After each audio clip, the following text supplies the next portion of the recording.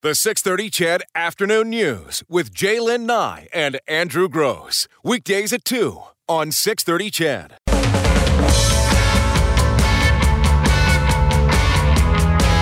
3:38 here on the 6:30 CHED Afternoon News, Wednesday edition, Hump Day edition. All right, saw this morning. Edmonton City Council expecting to endorse next week a new set of guidelines that sets expectations for developers to contribute to the community in exchange for getting the right to build a new project.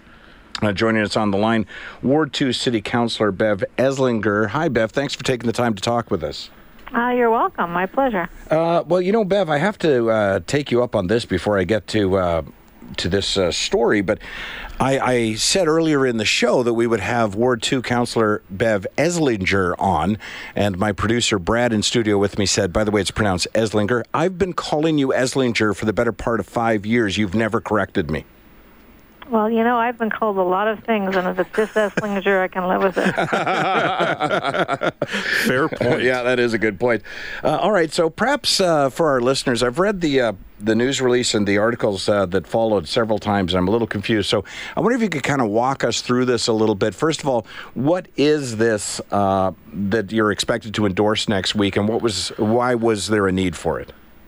Okay, so when a developer wants to build a large tower, for example, anything that is larger than the normal zoning, we ask them to get a direct control zoning.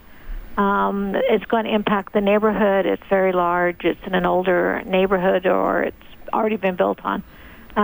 In the past, they might have said, hey, we'll do this. We know we're going to impact your community, so let us contribute to the community league. And they would just randomly come up with different things they might do. But that didn't seem very fair, or some people said it feels like they're bribing the neighborhood for them to say, yes, that's a great development. And it wasn't about bribing them. It was really about trying to add some public value to the neighborhood, because they're going to impact it with a whole lot more residents. And let me stop you there for a second, Bev, so I understand this. And I really don't understand it, but I want to. So they would go to whom? I mean, they would wait for public engagement from the community that was impacted and say, this is what we're doing, and get the community to get behind it, or they would approach City Council and say, this is what we want to do, and we think the community will like it. No, it would be through their engagement with the community and city staff. They would be talking about these things. Okay. City Council would only see it at the very end, when it was time to come to that hearing. So this was often discussed with the community at open houses or through meetings with the community league, things like that. So is the sense here, Bev, then, to make it a more equal playing field? I mean, if there's a construction company with a very high profile that can do a lot for the community, but say there's a construction company with a little bit less of a profile than the other company, and they may not be able to do as much for the community, but it's a good contract that works for the city. Is this new plan to make it more even that way? It's supposed to create a level playing field that's very transparent, so that it's not someone doing this in the back door. They say, here's the formula. If you're going to build 32 towers and add this many residents, then you're going to have to make a contribution to a community amenity, and we've defined them this time, what we would consider that to be, so there's no guessing. And this is what we think. So everybody's going to know going in, this is what it's going to be. Okay. There's a clause, if it's going to create hardship, they can apply for a different option. But typically now it's be very clear, this is what you have to contribute in order to be here. And these are some of the recommended things you and the community might want to talk about. So I'm curious, and it's my impression, and it could be completely wrong, but sitting in this chair... You've never been wrong. Okay. Well, thank you, Beth. Well, it's my impression that anytime there's any sort of development, there's always seems to be a pushback from the neighborhood, and not everyone can agree on what a suitable compromise is or amenity to add to make it more palatable to the members of the community. So my question would then be, before we get to the formula, if it's now City Council saying, well, this is what's acceptable, how do you know that you're not going to get the same kind of pushback from communities saying, we don't agree with what City Council says is acceptable? Well, the community will come out if they don't agree. It'd be to the developer's benefit to have worked with them to come up with support for what they propose. Maybe they decided they're going to provide some public art, or one of them was streetscape enhancements, or, I've been lobbying for them to be child care facilities, whatever it is. I know two of the things that have come up, Bev. And they get behind it. It's a win-win for both of them. Absolutely. Now, two of the things that have come up, I know childcare, you mentioned, affordable or free, and the other more 3-bedroom units in high-rises to allow for families. But, of course, you can't dictate to the developer who buys those or rents them. And it could easily be single people using the other 2 bedrooms as an office and something else. Yeah, it's a risk, and that's one of the things that was clearly identified. Someone can use it. We might have the intention it's meant for families, but it's not. Families have also moved into 2-bedroom, but it's really saying, ideally 3 or more would be nice. And the child care option that I had suggested was one of the challenges, for example, nonprofit daycares is they can't always do the leasehold improvements to make it into a child care. And maybe there's a contribution that can help them come in. And if they have many families living in the building, it might be attractive to the community and the residents of the building. Bev, what if the developer doesn't follow through on what's been promised? If they don't do it, well, there's a process in place, I believe, to take care of that, because it's in a contractual agreement that they're going to do this. Okay, and Bev... But for example, they couldn't provide the child care, and that's what they wanted to do. Well, then they're going to have to pick another thing from the list and provide that. I see. Okay. Can you share a little bit more about what is on that list, Bev, and maybe some things that were on this list that didn't necessarily exist before that you're saying, no, that's not really going to satisfy us this time around? Okay, so I'll read you the list.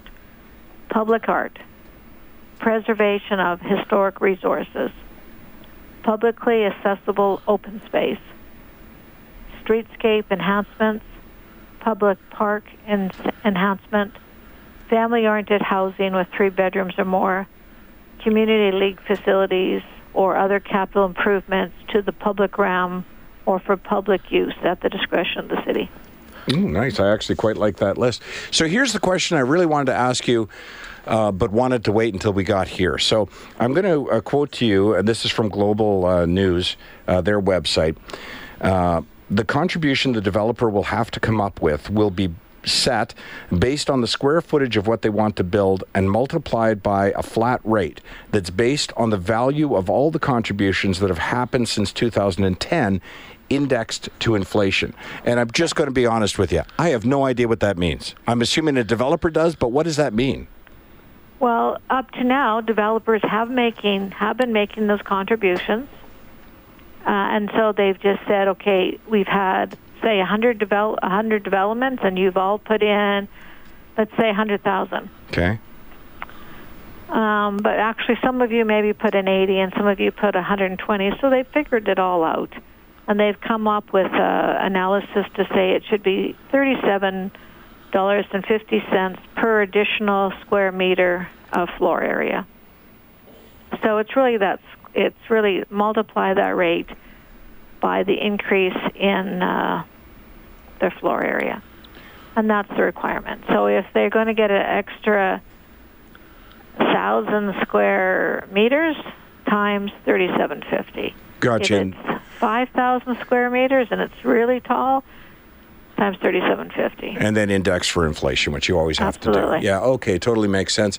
Bev, appreciate the explanation. I'm sure, last question for you, this proposal and what you're going to vote on next week, or endorse next week, I assume this was done in consultation with developers and community leagues?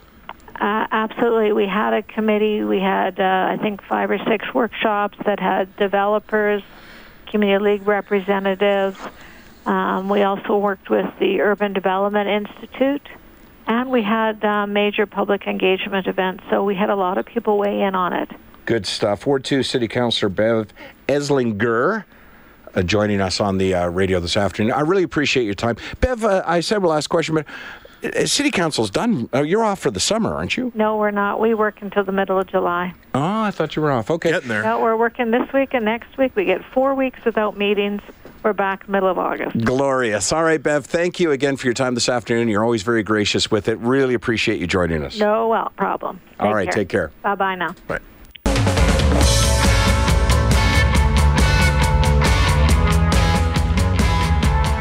$3:50 on the 6:30 CHED Afternoon News. Want to thank Brian Mason and Bev Eslinger again for making themselves available to us this afternoon. Always appreciated when our local politicians do that. It's $3:50, and we're going to give away those tickets right now at 496-0063. We have 18 holes of golf at the Ranch Golf and Country Club to give away. That's for two. You'll be able to use those between Monday and Friday, I believe. You'll have to know what you're calling to win, be excited at the prospect of winning, and then answer Brad Whisker's skill testing question, which I assume you have. I do. Okay. Are we ready to go? I think so. Let's just take somebody at random here and see how their afternoon's going. Hi, who's this? Hi, this is Curtis. Hey, Curtis, how's it going? Good. How are you? I'm okay. I'm having actually a bit of a technical glitch here in the studio, but on live radio I can't do much. My headset isn't working properly, but I can hear you, so that's the important thing. What are you calling to win? I'm calling to win golf passes to the Ranch Golf Course there. Yeah, 18 holes of golf at the Ranch Golf and Country Club. Are you excited, Curtis, at the prospect? Okay. Avid golfer. Are you? You bet. Hey, I got a question for you. This is not your skill testing question, but just a question. You say you're an avid golfer? Yeah. Why? It's always good. It's a good walk around. That is the best part, isn't it? Just getting out into the fresh air, because hitting that little ball is bloody frustrating. Oh yeah, for sure. What's your handicap? Oh geez, I'm up there probably like a 12 or probably more. That's not bad, Curtis. I mean, 12 or if you're 12 to 15, I mean you're shooting high 80s. Yeah, what about the back? Yeah, about there, 90, low 90s. That's really? not bad. Yeah. That's a good recreational golfer, though. Yeah, why not? Curtis, you say you love golfing. Do you follow the game? Or are you one that sits down on a Sunday on a major weekend and watches golf? Oh, geez, you know what? If I'm on a weekend like that, I'd rather be out there shooting golf. There you go. Fair enough. But your skill testing question almost relies on you having some knowledge. So what's your skill testing question? Curtis, do you know how many majors Jack Nicklaus won in his career? How many majors Jack Nicklaus won in his career? Okay, Curtis, any guess on that? Yeah, I'd have to say maybe 76, I'm guessing. 76. I'm sorry, Curtis. That is not the right answer. And for the benefit of the rest of our listeners, I'll say that's high. Well, just to be clear, too, this is major championships. Major championships. Not total career tournaments. Okay. 28. 28. Still high. Thanks, though. Hi, who's this? Hi, it's James. Hey, James, how are you? I'm good, how are you? James, months ago, didn't you win tickets to the Edmonton Comedy Festival to see Elvira Kurt? Yes, it was brutal. It was brutal? No, not the show, but yeah. I had a personal emergency kind of that day and had to give them away. Oh, well, I'm glad somebody was able to use them. I thought you were saying the show was brutal. I was like, No, I was sad because I wanted to go. Oh, yeah, she's fabulous. We're going to have her back next year. Okay, what are you calling to win? Golf for two at the Ranch. There you go. And are you excited about that? I am, yes. I'm excited. My heart is beating right now just based on that whole brutal. It was brutal. I'm like, what the? What? Yeah. We're glad you're still listening after that brutal experience. Yeah. You made me go to a comedy show. Do you know the answer to the question? Do you know the question? I didn't hear the question. Oh, go ahead, Brad. What's the question? All right. Do you know how many majors, not career tournament titles, but majors that Jack Nicklaus won in his career? That sounds like you kind of know. I would just guess. You know. I think it was like 18 or 19. Well, you have to pick one of those. I think it's 18. Yeah, well, it is 18. You thought right, yeah. Brutal! Yeah. That is brutal! That's awesome. That's correct. James, All right, that's great. Unbelievable. Now, listen, are you going to golf or are you going to give them to the people that went to see Elvira Kurt? No, I'm going to go with my dad. Yeah. All right, so this prize you're keeping. All right, yeah, no problem at all. James, I'm going to put you on hold. And since you weren't able to get to the festival last year to see Elvira Kurt, when we get closer to the festival this year in October, just shoot me off an email. Yep. And I'll get you a pair of tickets to another show. No way, that's awesome. I love comedy. It's great. We love having you. So, yeah, it's just Andrew at 630ched.com. But don't do it now because I don't even have tickets yet. Do it closer to the festival. Oh, that's great. Thanks, then. I'm happy to do it for you, James. I'll put you on hold. Angie will get a little information from you. Then you're off to golf at Golf and Ranch Country Club. I was really hoping for him there just because of what happened to him in the past. And he goes, 18 or 19. I'm going in my head, please don't say 19. Please. I want to give these to you. You sound like a guy who could use a nice, relaxing round of golf. And he's going with his dad, too, right? Yeah. That'll be a great day. Brutal. Brutal. Jeez. My heart skipped a beat. Well, and I thought the same thing. Like, oh, man, you're trying to bring up a good past experience this guy's had courtesy of Ched. Didn't you go to the not Just for Laughs, what's my festival called? Didn't you go to the Edmonton Comedy Festival? Yeah, brutal. Jeez. That expression's like you yesterday when you were talking about that Japanese song. USA, duh, pump. Duh, pump. What was it I said? We'll have to talk about that off air or on air sometime. It was just a moment ago. Do you remember? No. Yeah. I said, we should probably address that at some point. Yeah, it's gone now. Oh. James called in and was really excited to win tickets, and I fell into that headspace of I hope this guy wins, and it'll come back to us, hopefully. I find that you and Jay Lynn are very tough on our listeners when it comes to how they give away tickets. You have to actually answer us. I tend to just be like, hey, would you like tickets? What's the fun in that, though? Like hearing, because I just want to make somebody's day. So do I, but that was great how he's, 18, 19, and then he pulls out the right answer. What about poor Curtis? I think Curtis misunderstood the question because he did say, majors. He was still a little far off, but maybe I worded it incorrectly. Do you know the other reason that my preference is, I'm putting the most positive spin on this by saying I just like to make people's day, which is true, but I'll tell you the other reason why I fear trivia questions, and Jay often is like, as we're taking calls, she's like, have you got a trivia question? Wikipedia. And how do you spell Andrew? Yeah. My problem is the first tickets I ever gave away to anything were to the Grey Cup when it was in Edmonton. Oh, wow. That's a good ticket, right? Oh, yeah. And we're on location at the Grey Cup, whatever festival thing downtown at the time. This is years ago. It was me and Leslie. And she goes, do you want to give away tickets? And I'm like, yes. And I go, can I come up with a trivia question? She's like, sure. And I thought, to me, it was like, this is the most exciting thing ever because of all the other duties associated with being on the air. I thought giving away tickets would be like the best, right? So I threw it out there. This was my trivia question off the top of my head. How long is a CFL football field? So what is the answer to that, Brad? 110 yards? That was the answer that I was accepting. So the first three callers come up with another amount of yards, which I thought was weird. And then somebody said 110. I'm like, you're right, you're going to the Grey Cup. And he was excited.